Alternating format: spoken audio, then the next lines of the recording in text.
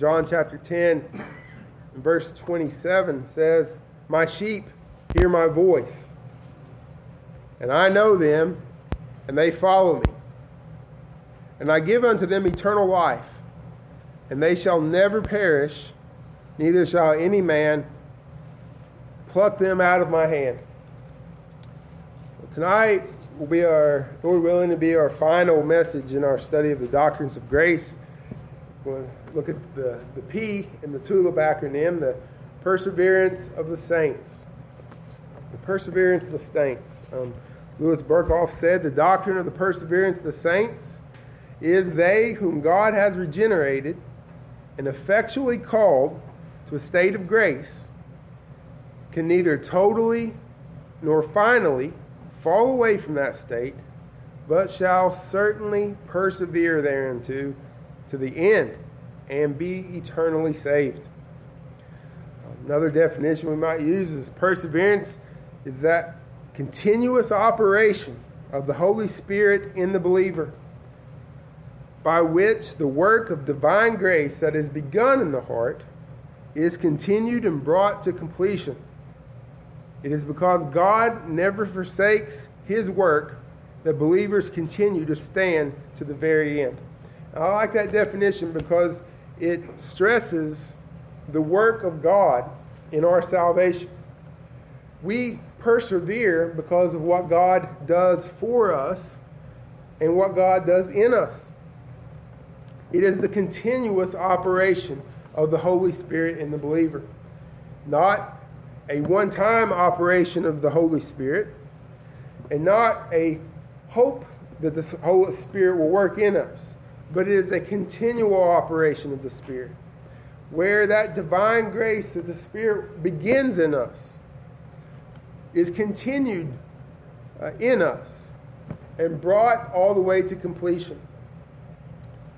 You know, it's only churches who hold to the doctrines of grace that have this doctrine of the perseverance of the saints. Rome doesn't have a doctrine of perseverance. They don't have any assurance whatsoever of their salvation. They have a doctrine of works that you can lose your salvation.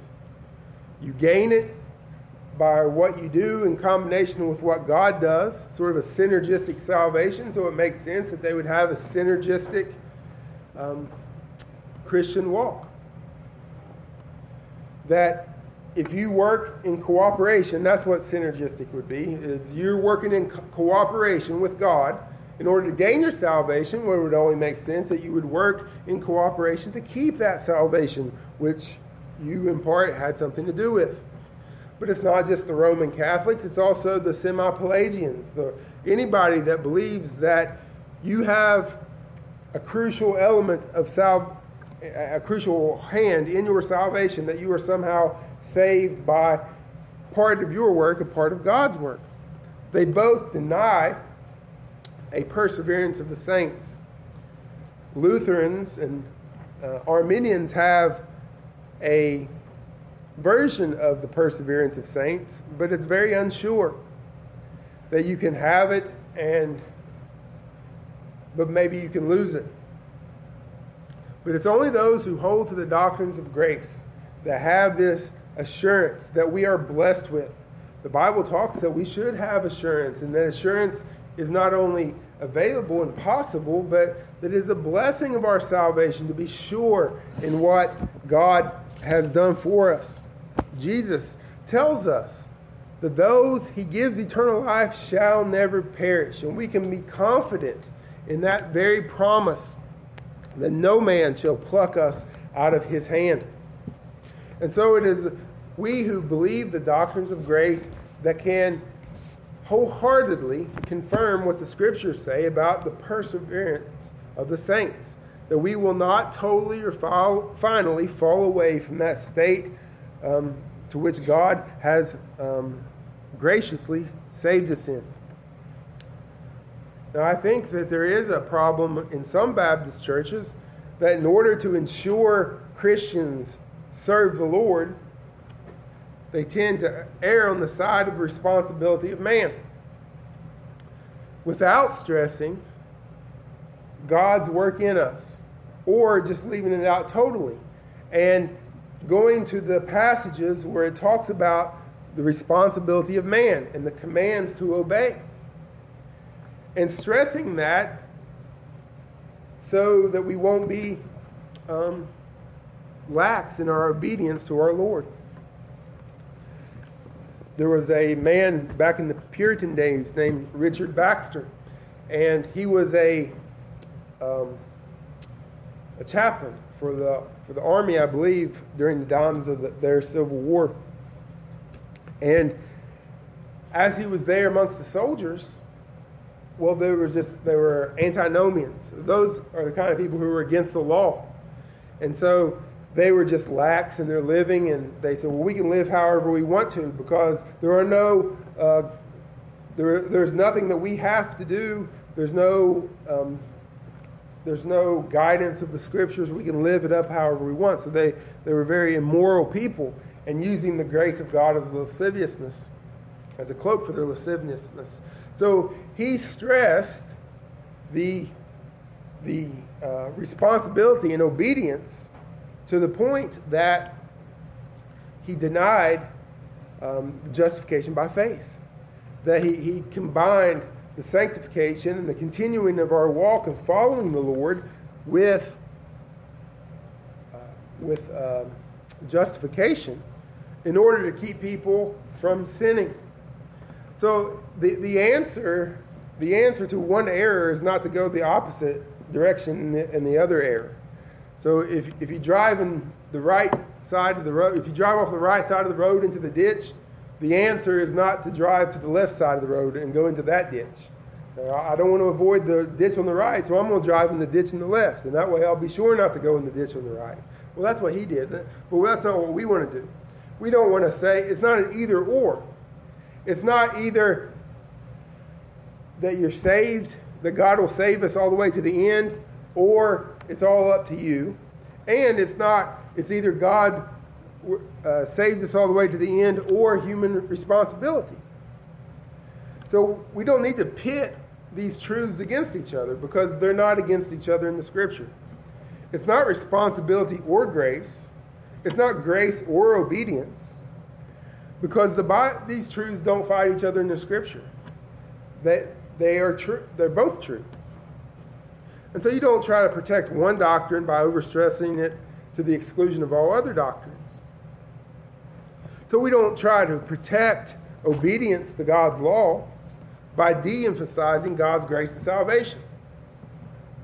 Or we don't want to de-emphasize obedience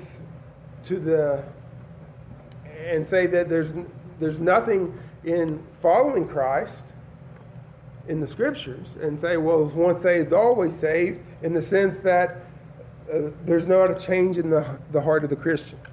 So we'll look at the overall view of what the Bible has to say about this and see that it's not an either or, but it's a balanced truth. One man said, perseverance may be defined as that continuous operation of the Spirit in the believer. And as God works in us, He never forsakes that work in us. And He continues that work in us all the way to the very end. So there's three ways we're going to look at this tonight. And we're going to look for proofs of this truth from exposition, from the Scriptures. Proofs from analysis. And so we're going to take truths and some of the truths we've already seen and some other truths of the Bible, and from analysis of those truths, we're going to draw out proofs of this doctrine based upon other things that are true. And then thirdly, we'll see proofs from admonitions. And so we're going to look at the warning passages, or look some of the passages, just a couple of them anyway, where people will say, well, see, it says here that you can lose your salvation, or it says here that salvation ultimately is up to you, that God starts the work, but you have to finish it. And if you don't finish it, then you'll fall away. And we'll examine a few of those to see that in reality, it is a work of God in us. So let's start with our text. We find that Jesus said, my sheep hear my voice, and I know them, and they follow me. So God's people will hear his voice. Why? Because he knows them. He came to die for them. He came to save them. And they will follow him. And Jesus gives them eternal life, and he promises that they shall never perish. And so we have Christ knowing his sheep, knowing his people. The Lord saved me. And all those years ago, Jesus said, my sheep know my voice, and I know them, all of his sheep. So Jesus knew me before I was born. He knew me before the foundation of the world. And he gives unto all of his people eternal life. Not temporary life, but eternal life. And so if you have eternal life, it stands to reason that you will never perish. A life that is eternal, by definition, doesn't come to an end. But it is an everlasting, eternal life that God gives us. And we shall never perish. Nor shall we be removed or plucked out of the hand of God. So that is the will of God. That is the promise of God. That God's people will hear his voice. They will follow him. That they will have eternal life that he gives them. And then they will never perish. So God's people will be saved. Those that he knows and has chosen, they will be saved. They also will follow him. So the Bible also doesn't know anything about people who walk around and don't know that they're saved until they get to heaven and are shocked to find out that the Lord saved them. But they know him, and they follow him, and they have everlasting life, and they won't perish or they won't be plucked out of his hands. That's God's work and God's promise that we will persevere all the way to the end. Why? For the gifts and the calling of God are without repentance, it says in Romans 11:29. Now, in that context, it's talking to the nation of Israel, but we can apply those truths of God's grace to the nation, to us as individuals, that the gifts and the calling of God are without repentance. God doesn't change his mind. God didn't call you unto salvation, give you his Spirit. The Holy Spirit doesn't quicken you unto life, draw you to Christ, give you faith to believe, work within you fruit unto life, and then say, no, I changed my mind. I know I've chosen you. I know I called you. I know I gave you life. I know I'm working fruit in you. And I know I've been with you for so many years, but no, I changed my mind. I take it back. I take back my gifts. I take back my calling. I take back my salvation. No, the gifts and calling of God are without repentance.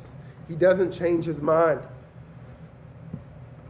For God to change his mind about something would be for God to gain new information that he didn't have previously, or for God to initially make a mistake, or for God to come to a conclusion that is better than the one he originally arrived at. God doesn't change his mind. He doesn't take back what he is giving when he has given his gifts and calling in love. Let's look over in the book of Philippians chapter number 1. We'll look at this for a little while. Philippians chapter 1, verse number 6. Now, Philippians has a lot to say about this truth, but we're just going to look at this one tonight. Philippians chapter number 1 and verse number 6. So Paul says, being confident. So he's talking about the fellowship of the gospel that they have. They have the fellowship in the gospel that Jesus Christ died, was buried, and he rose again for our salvation. That Christ died for our sins, was buried and rose again for our justification. And that all who trust and believe in the work of Jesus Christ shall be saved. And they had a fellowship in this gospel, in this truth, in this faith. And so Paul says, being confident of this very thing, What is he confident in? That he is confident. His confidence is in God. His confidence is in Christ. Their fellowship is in the gospel of Christ. His confidence is in the Lord God. His confidence is in Christ. He is confident of this very thing. He, God, which hath begun a good work in you, will perform it until the day of Jesus Christ. So his confidence is not in what they were doing and how well that they did it, or how hard that they tried, or how holy that they were in their works. His confidence was in this one very thing, that God, that's his confidence. And what did God do? That gave Paul confidence that he could rejoice in the fellowship of the gospel from the very first until that very time. From the time that they first believed until he writes this letter. Where is his confidence? In what God has done. What has God done? That he which begun a good work. From the first day until now, God began a good work. They didn't begin the good work by their faith. They didn't begin the good work by their yieldedness. They didn't begin a good work by their choice. It was God that began the good work in them. Well, what good work did he begin in them? Well, he gave them life. What started in the covenant of redemption, the plan of God, and then God chose them unto salvation. But the Holy Spirit gave them life. Regeneration. They were born again. Jesus said, you must be born again. Nicodemus says, well, how can a man be born again? Well, it's the work of the Spirit. He which began the work in them of regeneration, of grace, of giving them faith, of giving them repentance, of actually repenting them, of God changing them, making them new creatures, giving them a new life. God began that good work in them. God began that good work in you. You who love the Lord Jesus, God began a good work in you.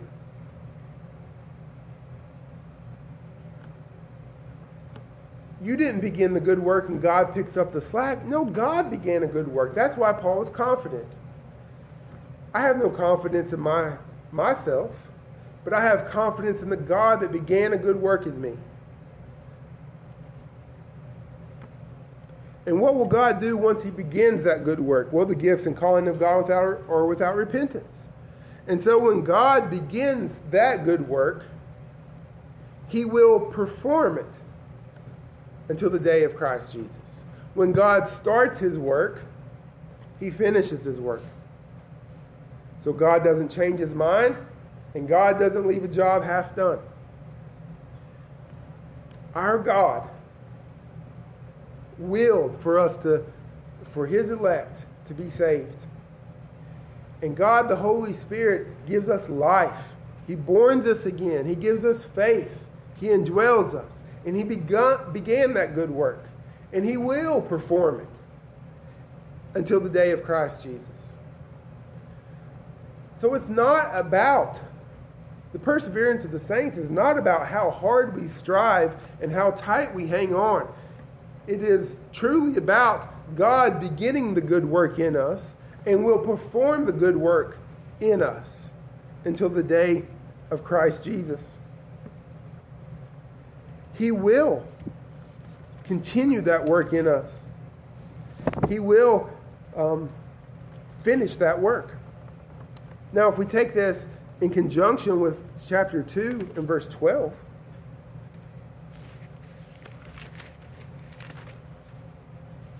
wherefore, my beloved, as you have always obeyed, not as in my presence only, but now much more in my absence, work out your own salvation with fear and trembling. Now, here's one of those passages that people get worried about.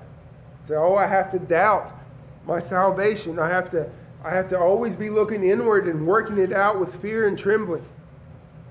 I have to doubt my salvation continually because I'm never good enough. Well, let's think about the context here. Paul just begins this letter in confidence in the gospel. And he was confident that the God who started the work in their hearts will finish it. But if you go to chapter number 2, there's only one problem that's addressed in this book. And it's addressed here in this chapter. That there was a little bit of contention amongst a couple of the people there in the church. And so Paul, in verse number 3, chapter 2, is talking about the strife that was a result of vainglory. Let nothing be done through strife or vainglory, but in lowliness of mind let each esteem others better than themselves. Not to look to your own things, but to look to the things of others. Then he says, let this mind be in you, which was in Christ, who humbled himself, made himself of no reputation, took on the form of a servant, was made in the likeness of man, was obedient unto the death of the cross. Wherefore, in verse number 12. So the context of this passage is, don't be proud and vainglorious and thinking about yourself, but rather be humble like Christ. And as Christ humbled himself, wherefore, my beloved.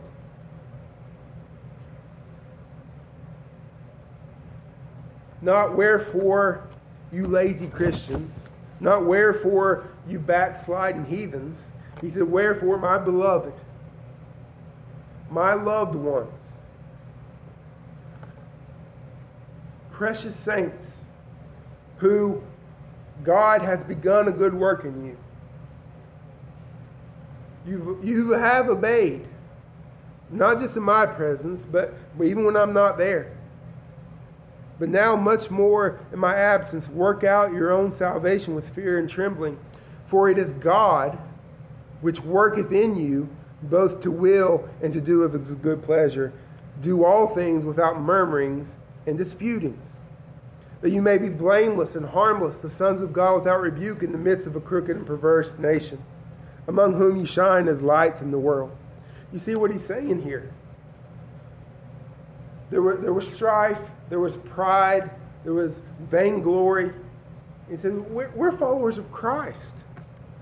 The Christ, the Son of God, who left the glories of heaven and entered into this world below and humbled himself even to the death of the cross that you might have everlasting life.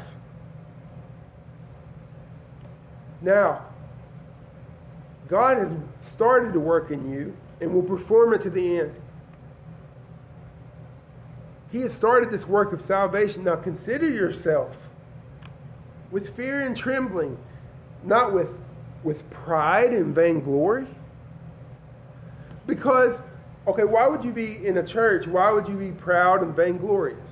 Why would there be strife? Because you were looking out for number one, not esteeming others better than yourself. Because you were looking out for your own things, not for the things of other people.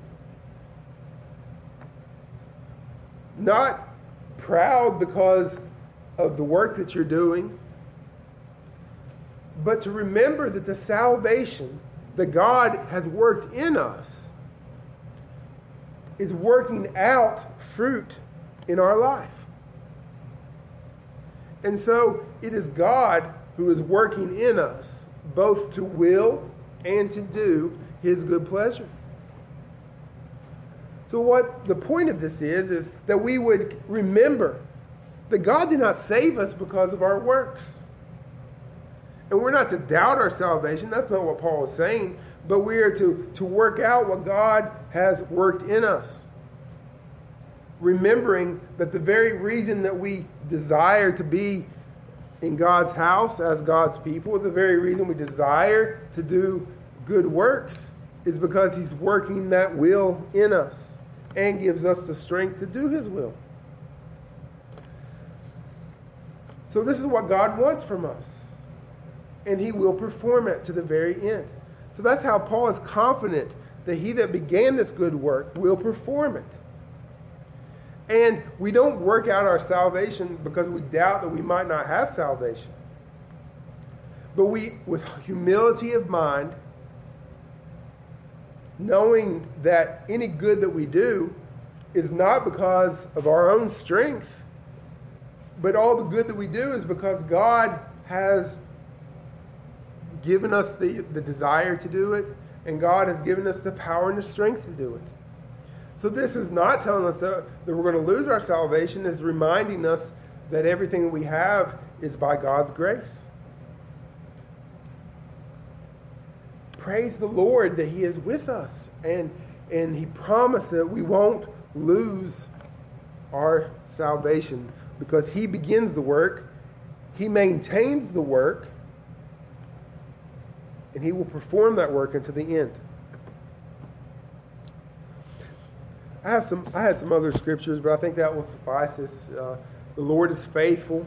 Paul said in 2 Thessalonians 3:3, who shall establish you and keep you from evil. Paul said in 2 Timothy 1:12, he is not ashamed, for I know whom I've believed. He knows who he's trusted in, and am persuaded that he is able to keep that which I've committed to him against that day. Why does Paul believe that he will be saved? Well, it's because he knows who he believed in. I know who I'm trusting in. Paul, why do you think you're going to go to heaven, Paul? Why do you think that you're saved? Why do you think you're not going to be judged for your sin? Well, I know who I believed in.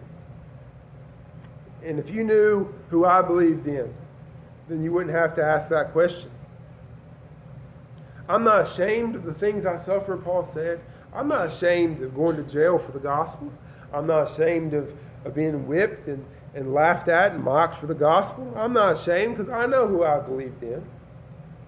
I know who I put my trust in. And I am persuaded, Paul said, that he is able. I'm persuaded that he can keep me, that he will protect me, that he will, by his power, preserve me all the way to the end. I've given him, I'm resting my soul in the person of Jesus Christ. And I'm persuaded more than anything else in this world that he will keep me all the way to the end. Paul's confidence is not in his grip upon Jesus, but his confidence is in Jesus' grip upon him.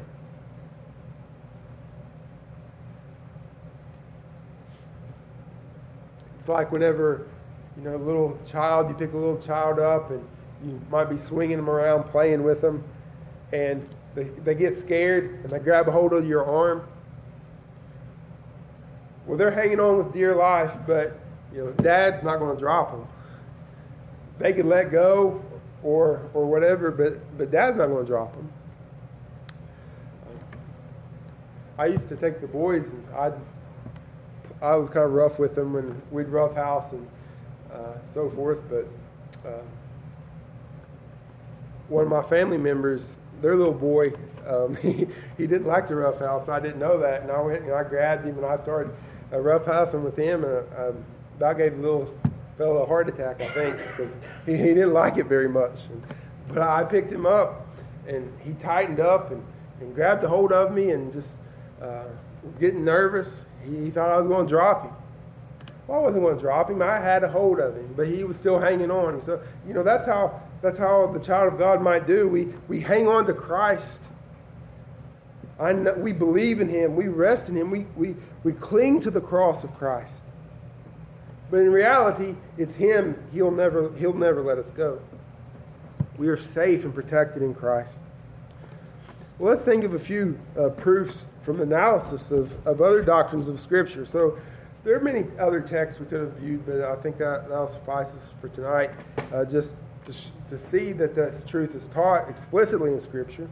But let's think about a few other doctrines that we've studied in our look at the doctrines of grace. Well, the decree of God and the covenant of redemption. that before the foundations of the world, before the earth was created, God the Father and the Son and the Spirit covenanted together in their plan of redemption, that the Father chose the people into salvation. The Son would come and give his life for those people. He would die for them. He would redeem them and pay for their sins. And the Spirit would come and give them life and quicken them unto life. Well, what was the plan of God? It's not just that we would believe in Jesus. That's not the end of salvation.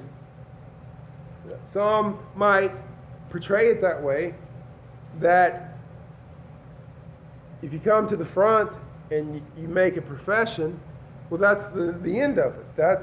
That's the whole purpose. Well, no, the purpose is that we would be before our Father, holy and without blame. And so this is just one part of that long process of glorification.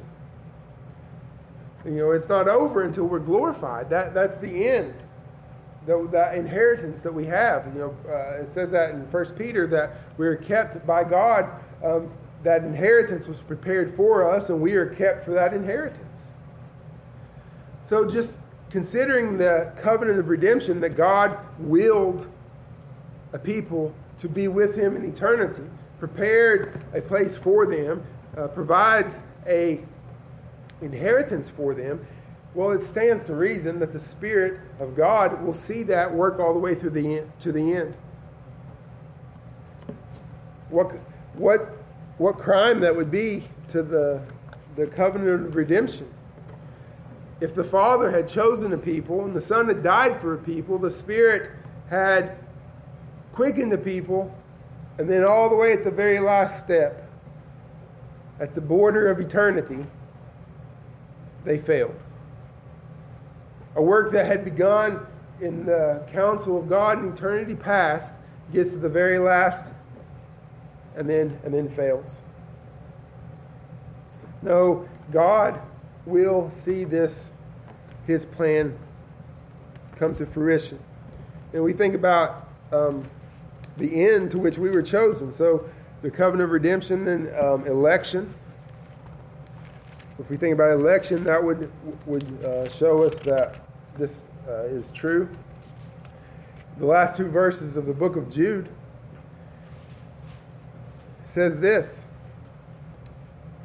Now unto him, now it's God, unto God, that is able to keep you from falling. Now Paul trusted in Christ, who was able to keep that which he had committed to him. Here it says that him who is able to keep us from falling. He's able to keep us from stumbling, from falling away. And to present you faultless before the presence of his glory with exceeding joy. To the only wise God, our Savior, be glory and majesty and dominion and power both now and forever. Oh, what a doxology that is. What praise we have for our sovereign God. Him who is able to keep us from falling.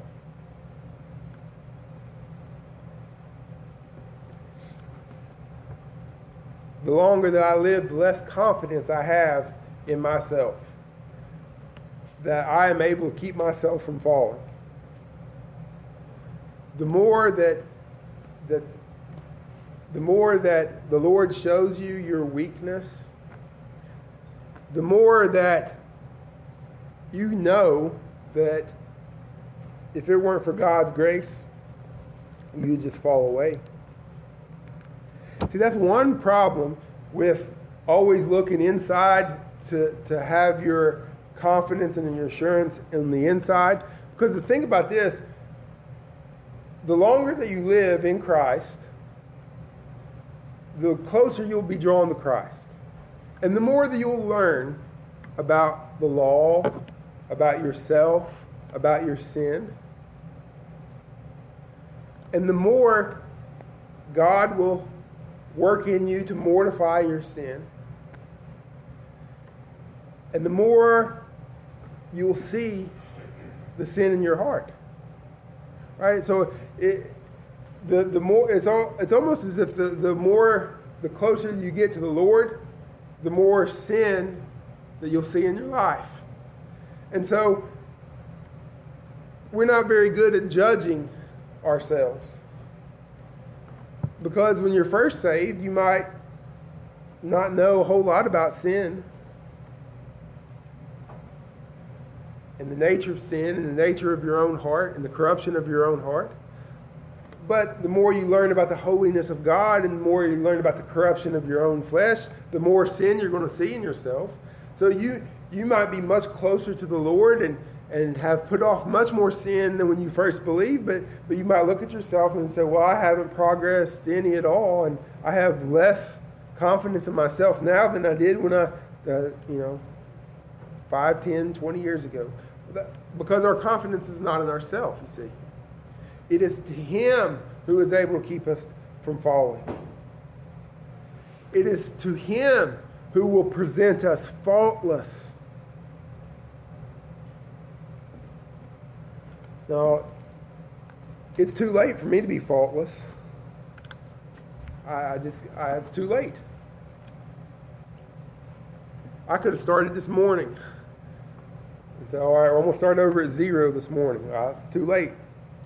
I'm not faultless today. How is He going to present us faultless? Well, it's that work of God in the gospel. That we have to have righteousness. And I don't have righteousness. Well, I do have righteousness, but it's less valuable than a pile of manure, as Paul tells us in Philippians. It has that much value. But in Christ, my sins are forgiven. I have His righteousness given to me. It's on my account. And so He can keep me from falling away by giving me faith and grace to believe in Him. And then He can present me faultless by the work of Christ. And then He'll bring me before His presence with exceeding joy. And I'm not sure if that's our joy or the Lord's joy, but it will be with exceeding joy. It's joyful to think about now. It belongs to us. So how are we going to fall away? It already belongs to us. You can think about it this way. Let's say you're going on a trip and you get to wherever you're going, you have car problems. And you fix your car. And while you're waiting for your car to be fixed, somebody steals your wallet, takes all your cash. And so your car problems drains your bank account, and the cash that you had for the trip has been stolen, your credit cards are gone, you've got nothing. And there you are thousands of miles away from home, and you don't have anything. Well, you call your friend and tell him your situation and say, well, no problem. Let me call the bank, and I'll wire you some money. And I'll take this money and I'll put it right in your bank account. Well, that money belongs to you now. Someone had taken their money and given it to you, and now it's in your account. It's not a borrowed amount, but it belongs to you. And now you have sufficient funds to get back home. Well, Christ, the wages of sin is death. We don't have anything. And the requirements to enter into the kingdom of heaven is perfect righteousness, and we don't have that. So God has imputed His righteousness or put it on our account. And now that belongs to me. And so I can enter into heaven faultless because God had given me His righteousness and put that on my account. Did Christ finish His work for us? Then there can be no doubt He will finish His work in us. John Flavel said. Christ's intercessory work. as our great high priest at the right hand of the Father, now praying for his people, interceding on our behalf. The only way we could fall is if Christ's intercession failed. Therefore, we are saved to the uttermost, it tells us, because of Christ. The Bible tells us we are adopted. Are we adopted in the family only to be excluded? Did God the Father choose us, bring us into the family, and then because of our sin or our rebellion kick us out of the family? Well, that's not how it works, is it? Once a child has been adopted, they are in the family. And there is no distinction between a son of natural generation or a son of adoption. They are sons. And there is no distinction. And so we are sons by adoption. And the Father will not exclude his Son. He will not cast his Son aside. So we are safe in the adoption that we have in God. We have the work of the Holy Spirit. It is a monergistic word. So I said at the beginning, synergistic is people working together with God. I believe it is a monergistic work of the Spirit. So if we look in the first verse of Jude, if you're still there, it says, Jude, the servant of Jesus Christ and brother of James, to them that are sanctified by God the Father, so those who are set apart by God the Father, and preserved in Jesus Christ and called. We are sanctified by God, we are preserved by God, and we are called by God. He set us apart, He has made us holy in this usage of the word sanctified. We are preserved and kept and protected in Jesus Christ. And we are called effectually by the Holy Spirit. How can we fall away when the Father has set us apart, the Son is preserving us, and the Spirit is indwelling us? Jesus promises everlasting life. Romans chapter 8 declares there is no condemnation to those who are in Christ Jesus, and then talks about us being in the Son, or being in the Spirit rather, walking in the Spirit because we are dead in the flesh, joint heirs with Christ. Nothing can separate us from the love of God in Christ Jesus. All these things are true in us and for us.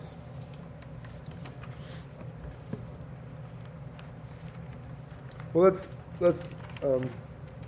I'll read that passage in Romans 8, and then we'll close. I thought we would get to the warning passages, but we might look at that another time. Romans chapter number 8. This would be a good way to close it this evening. Romans chapter number 8.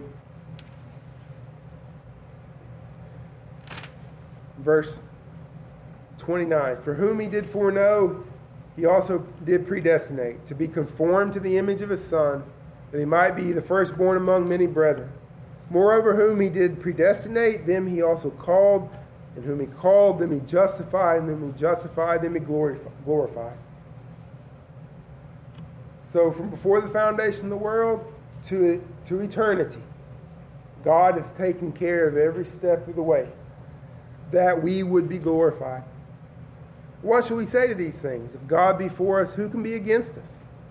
He that spared not his own Son, but delivered him up for us all, how shall he not with him also freely give us all things?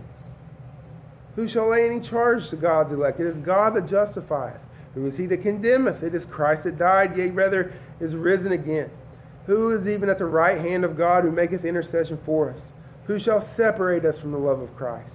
Shall tribulation, or distress, or persecution, or famine, or nakedness, or peril, or sword? Verse 38, I am persuaded that neither death nor life, nor angels or principalities, or powers, or things present, or things to come, nor height, nor depth, nor any other creature shall be able to separate us from the love of God which is in Christ Jesus our Lord. This doctrine is a source of great comfort. It's a source of great power for us, an incentive to gratitude, motive, self-sacrifice, and a pillar of fire in the hour of danger, Hovey said.